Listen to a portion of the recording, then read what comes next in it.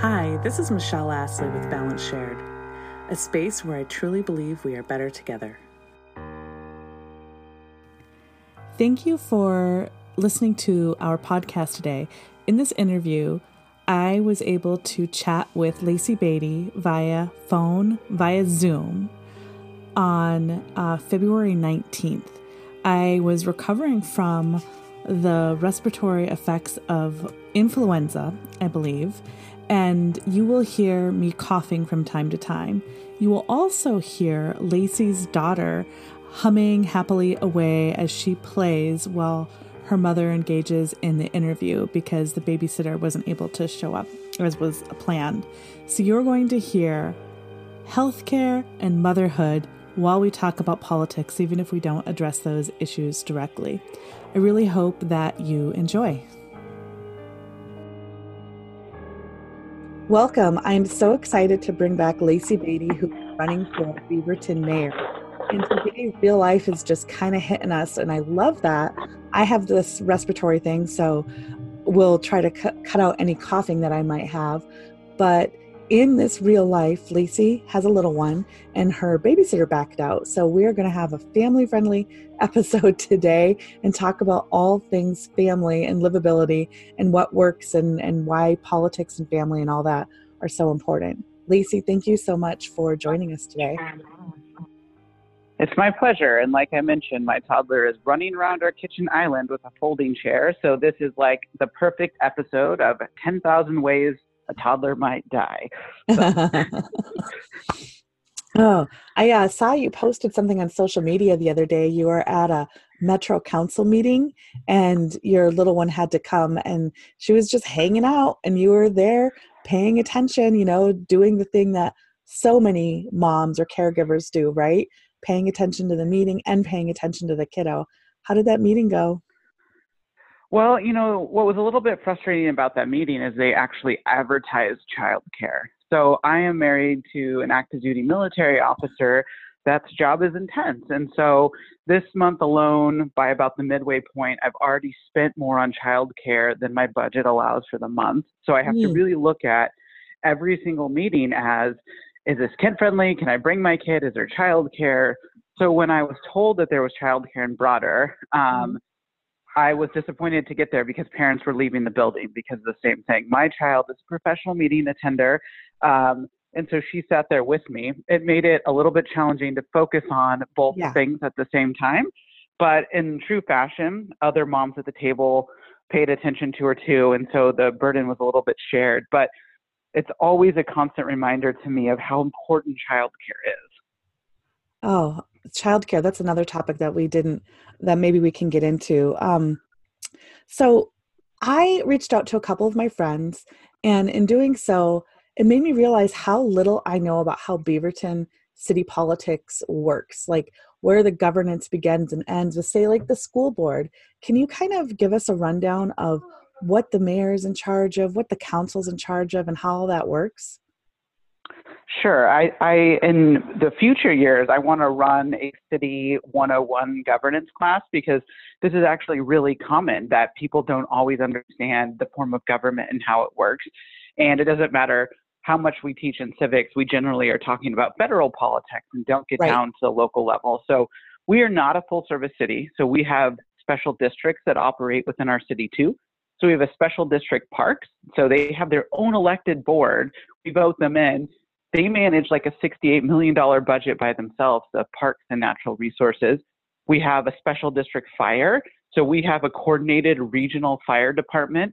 Every city in Washington County besides Hillsborough participates in it because being able to deploy fire resources across jurisdictions is really important.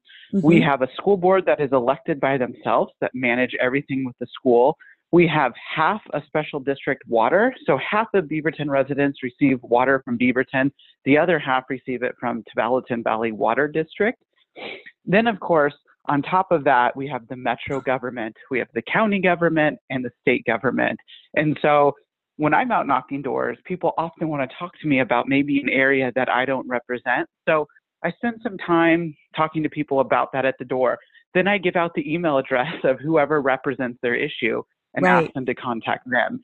So I can kind of pivot back to what the mayor and the city councilor does. So the mayor in Beaverton is a full-time mayor in charge of basically everything. They're the city manager. So we oversee the police department, public works, economic development, the finance department, and the city council sets the policy and manage the budget. So the mayor's in charge of basically everyone in the city, and the council's in charge of how much we spend in the budget and what kind of policies. Like, policies could include like making it illegal to sleep in your car. The council sets policies like that.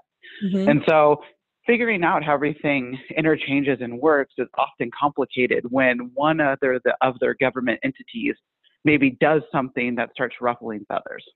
Right. And who do you go to, right? So like we think a city, and it just seems obvious that the mayor is the one in charge of everything, but that isn't the case. Right. And so I'm actually the only city councilor with my email address public on the city website. So I think it's really important that you be able to reach out directly to people that represent you. So I actually see myself sometimes as a systems navigator.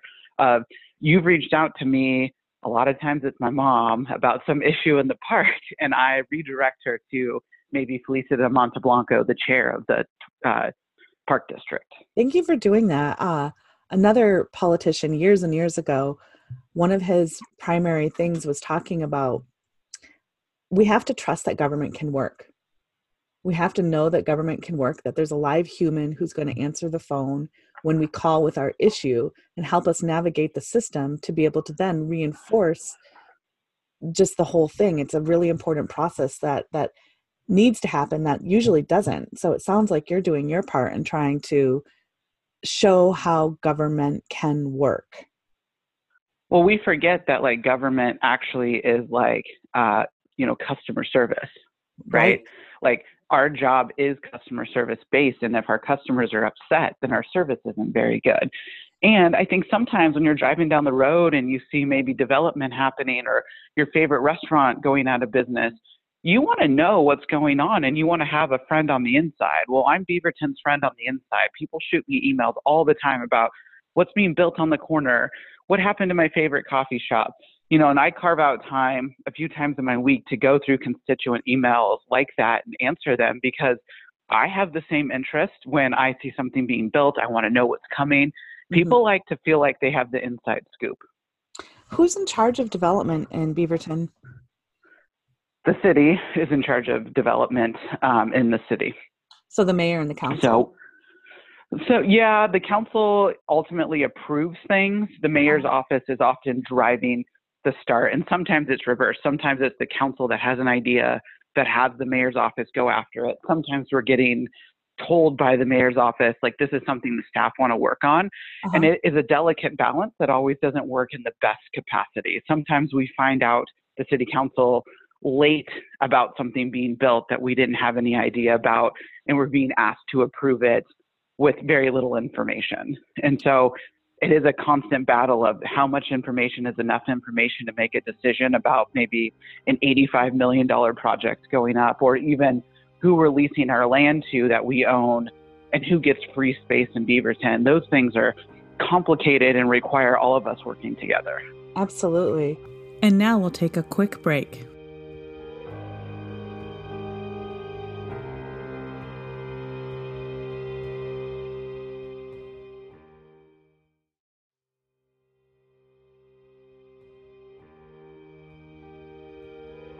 Welcome back. We resume our conversation with development leading into how the city runs and so much more. So here in Portland, and you can read stories about this in other places, we see development happening and it's not always clear like who's in charge of it. And the first thing we notice is like, kind of like you were saying previously, our favorite coffee shop is gone, or all of a sudden parking is really crazy. And we want to know what's happened. So development is such an interesting thing for cities. So like, can you kind of walk us through, well, first, can you share your experience with how development works or doesn't work well in Beaverton? Sure. So when I was running for office 6 years ago, I would go to city council meetings and hear the council talking about like the utopian future of the millennial living in high-rise buildings and not needing car for public transport. And so we could build more density because everyone's going to be walking and riding the bus and everything like that. The reality is not every millennial is like that. Like, we're not like this monolithic group of people that own, 3 pairs of pants and live in a tiny building. The reality is people come to the Northwest in particular for their athletic adventure, right? Like, we have a 3-car garage full of kayaks and motorcycles and mountain bikes and snowshoes and skis. I can't live in a 1-bedroom apartment with my kid and my husband and all of our outdoor gear. But what people often don't realize is that how like student loan debt is like crippling millennials. And so they often live in smaller places because that's what they can afford. And we also are a bedroom community in Beaverton. We don't have the best public transport. Our Max line runs east and west, but the population center is north and south. And so we're creating a police oversight team, because it doesn't hurt, if everyone's doing everything correctly, then it'll be a really boring committee to sit on. That would be the ideal situation. But it doesn't hurt to have it. And I think it would really actually help keep everyone accountable. So I would like to bring that back to the table, and hopefully that discussion will go further this time. Let's talk about that more after we take a break in a few moments. But I just feel like this point can't be hammered in enough, that when we have diverse voices, and so what I mean by diverse, I mean different ethnic backgrounds, different genders, different marital statuses, different education, different occupational roles, that because we're all a part of a community, right? It's not just these 3 people who are a part of the community. And we chose as a collective over 200 years ago to do away with the monarchy, right? You don't get inherited into a role. And so we have this sort of embedded values of meritocracy and collaboration, and that, we've got these smarts within us. And so being really intentional about choosing that. And I mean, how different could our policies look if you had maybe, let's say your community was made up of 40% blue collar workers, and you decided to have 40% of those folks on your council? Like, what would it look like? That would be amazing. I would welcome that any day of the week. One thing I'd really like to encourage too is you mentioned our affluent community. Well, traditionally, it shuts out people who do work for the city and the school district. My kids' teachers have to come in from outside of town, and that's a long time they're spending in traffic and with their fuel dollars. And same with city employees. So many of them just they're not able to live in Lake Oswego because of the housing price. And I think there should be some sort of civil GI bill where, and I'm borrowing that idea from Jamie McLeod Skinner when she was running in her campaign, and also in 2018. I just think that idea makes so much sense. And I think there's a way to do that with affordable housing. I think if instead of the city taking $40,000 per for a development charge, they're charging for developers to come and bulldoze a home and build a McMansion on it, I would rather the city buy that property and then be able to subsidize it for our community leaders. Because like you're saying, if they're part of the community, then they can really, I think they're already investing in it. Why not keep those voices here, keep them, in further leadership roles, not just in their classroom or working for a maintenance department or whatever they might be doing with the city. Just that when people have buy-in for a thing and they know that their choice and that they've been heard and listened to, the decisions that are made tend to be, in my observation, right, they tend to be much more long-standing and stable. Yeah, absolutely. Well, and then thinking of having their families invested in the community too. Not just that they're sharing their parent with us in the community, but that they can also attend our schools, and that I think that would be a great hiring incentive. And two, also with the diversity lens, I think that would be a great incentive to bring more people of color, more people of economic different backgrounds there. Mm-hmm. I think it's just a great opportunity, and I think it's one we should absolutely look into further. Well, let's take a quick break, and then when we get back, let's dive into more ideas.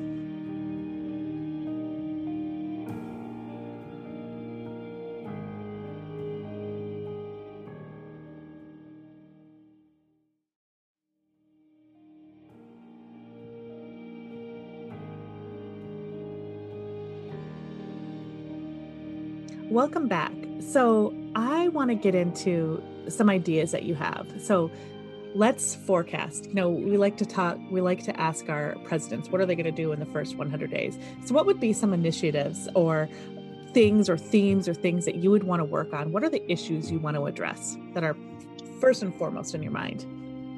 Thank you. So yeah, as I said earlier, having that police oversight committee, I think that's a committee, a board or commission worth having. I also think the DEI task force, which is just a 6-month charge, I think it would be nice if that became a standing committee as well. It's like if we can have standing committees for design and for parks and recreation and natural resources, I think this is definitely one that whose time has come. Yeah, absolutely. And, I have friends who are police officers or have worked in that kind of line of work. And there's definitely, I don't ever want to lessen the good work that people are doing. And just knowing that we all make mistakes and can benefit from making sure that we are on the right ethical and moral track when we are trying to keep the peace in our place. So I appreciate that. So besides police oversight, what else does Lake Oswego need? Yeah, and then the diversity, equity, and inclusion standing committee for having that as a board or commission. Because I think having them being able to create recommendations, which is our charge right now for the current council to consider, just makes it seem very optional. And so if we have a board and commission that takes its task seriously, I think they'll be more treated seriously, and the whole community can look to them as equally, or just it will be given more consideration than it currently is. Right. Almost like instead of just this sort of pretty nod that we're doing towards something that's kind of, can in some ways feel like a buzzword, but doing the actual work to get a diverse, inclusive community.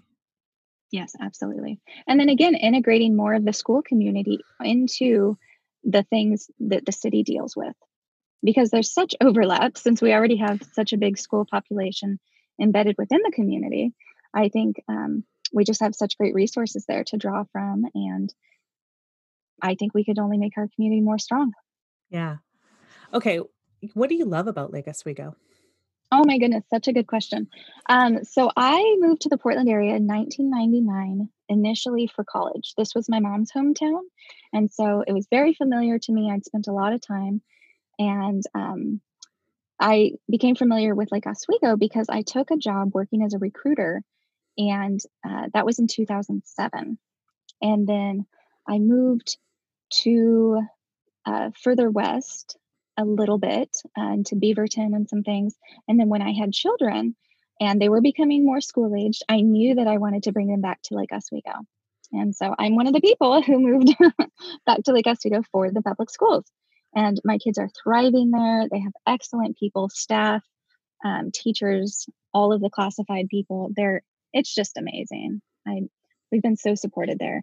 And one thing that does help, of course, is the foundation. That does give additional dollars to the school to be able to provide more employment for additional staff. And so it's a volunteer basis, of course, but people in the community donate funds, and then those are dispersed between the schools to hire more people. So yes, having additional folks in a school building is going to help morale. It's going to help students' learning and engagement. And I think we're doing enough things right that we do have a lot of staff that are encouraged to work here, and it is a highly sought after position. But I want to increase the incentives because like I said earlier, if we were able to have them living in our community as well, I just think that's a win-win for everyone. Mm-hmm. Just more buy-in, more vetted, more, reasons to Absolutely. love. Yeah. Yeah. Yes. Name one more thing that you love about Lake Oswego, please. My neighbors are amazing. Awesome. I've lived in a few different places within Mountain Park neighborhood where Mm-hmm. 20% of our population resides. So topography wise, we actually have a lot of diversity as well. I think I might have mentioned that traditionally, a lot of the folks on council seem to be older. A lot of them also tend to be well represented from our lake area, which Mm-hmm. our name is derived from. Mm-hmm. But we don't have many people, or I don't know of one who's ever come from the Mountain Park neighborhood. So Oh. I think it would be great to have that voice be represented. Um, so I'm stepping up, but yes, I think, we could have more than one, of course. Besides 20% of the population residing in Mountain Park, I'm not familiar with this neighborhood in Lake Oswego. What's unique about it? Well, it was a planned community. Mm. Um, and it was a long time ago. So we're talking the area between PCC Sylvania Mm-hmm. to Cruise Way, almost basically, Okay. above the Westlake neighborhood. So it's an actual hill that goes Uh-huh. up there. And then Boone's Ferry and Country Club Road are sort of the boundary on the other side. Uh-huh. Does that give you a picture? So, Yeah. it's just a lot of greenery. Mm. It's known as nature's neighborhood. So it's just like visually, it's beautiful. It's very clean. There's a lot of, the oxygen is amazing because we have all the trees, Mm-hmm. and yeah, it was just very intentional. But what's nice is we have a lot of diversity of housing. So I live in a condo complex, Mm-hmm. but then there's also like huge houses on other lots too.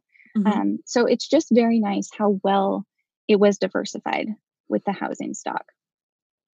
To get room for lots and lots of different people. Absolutely. Yeah. Yeah. And So when I choices too. initially, Mhm. Yeah, when I first moved to the city again, when my kids were getting older, I was married to their dad, and we lived in a single family home. Mm-hmm. And then that one was actually that was in the Portland School District, even though it was a Lake Oswego address. So the school district boundary is the same as the county line, which is sort of interesting. But I knew when I got my own place that I wanted to be in the Lake Oswego schools. And so I just moved to the other side of that boundary so that was possible. And then again, I had to find a place I could afford because I wasn't having that additional income. Right, right. So Lake Oswego sits in both counties in Multnomah and We have 3 counties. We are also in Washington as well. oh wow. So Clackamas, Washington, and Multnomah County. Isn't that interesting? That is, I'm just imagining the water bills and like you already mentioned, the public schools and oh my gosh. Wow. Wow. Okay. So we're in a fascinating time for many reasons. And voting has always been super important to me. And right now, and so when I moved to Oregon and everybody voted by mail, it was like the most magical thing in the world to me. One of the first temporary jobs I had was at the Multnomah County Elections Division, and I got to soak in all the information of how the ballots are run. Birds just kind of hanging out there and doing their thing, and you can hear the dogs in the background. You can hear all sorts of rustling, and just in those moments, you can be so thankful and so grateful that all of this life surrounds you, and it surrounds us in the city too.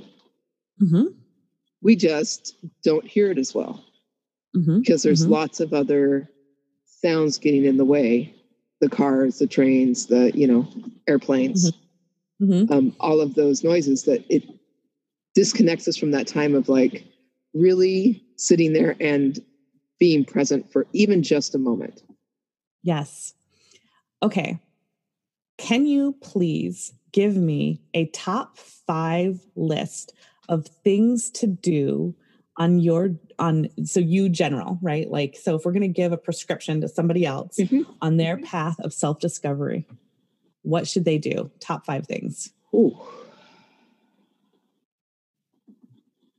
I think first would be taking inventory. So take an inventory of what you have, what you need, and what you want. Mm-hmm. So I think taking an inventory of where you're at and being able to be really honest with yourself about what that is. Mm-hmm. Second thing I would say is find some Sabbath time. Mm. So find that day of rest. And if you can, share that day of rest with your family if you're surrounded by family members, or just communicate it to friends that, this is my Sabbath day. I turn off my phone on Sabbath day. There's no technology coming at me. There's no, it's my day to just rejuvenate. So it's reading, it's writing, it's going for walks, it's going for a bike ride, it's interacting with people I haven't seen in a really long time, or maybe I just saw them yesterday, but really making a connection, but taking that time for yourself and to create relationship. So that's one of the things. I think getting out in nature is essential. There's the whole new concept of forest bathing, which is that we as humans need to spend time in a natural environment and to just be in that green and have all that oxygen around us. So there's a whole movement now called forest bathing. So taking that time in nature.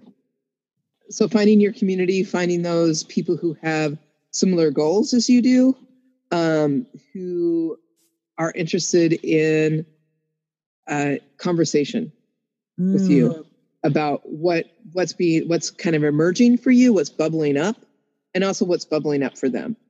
And this requires communication. So again, going back to Sabbath, it's taking that time to create those relationships. Option as well. Oh, great. For an upgrade.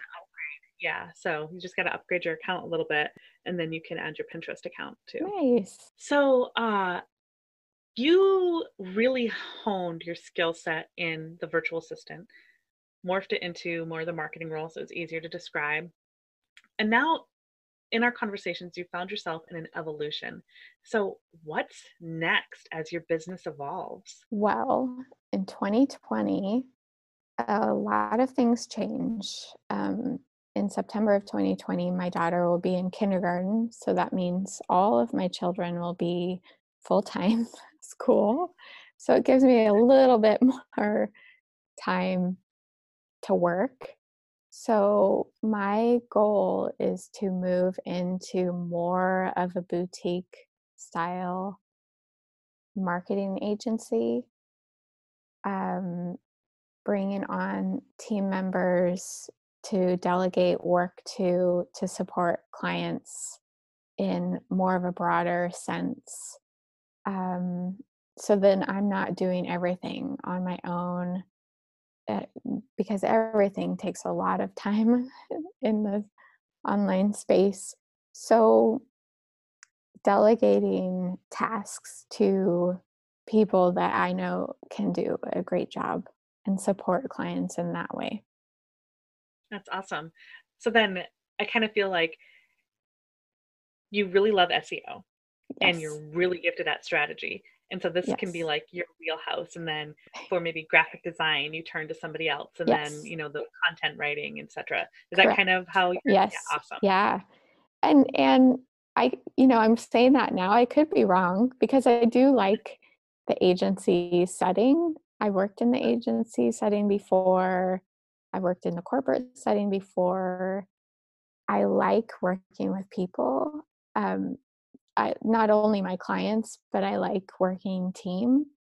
So if that means creating my own team and my own, I'm all for that, which I have the wheels in place for that right now. But also I am open to maybe the agency setting looking a little bit different, of me joining up with somebody else. We'll see.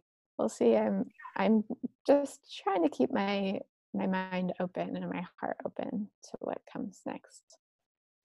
So as you look to expand your business and change it in the next year, year and a half, 2 years, honoring all the lovely, beautiful clients you currently have, can you describe your next evolution of client, and as you add them to your roster of clients, what they look like?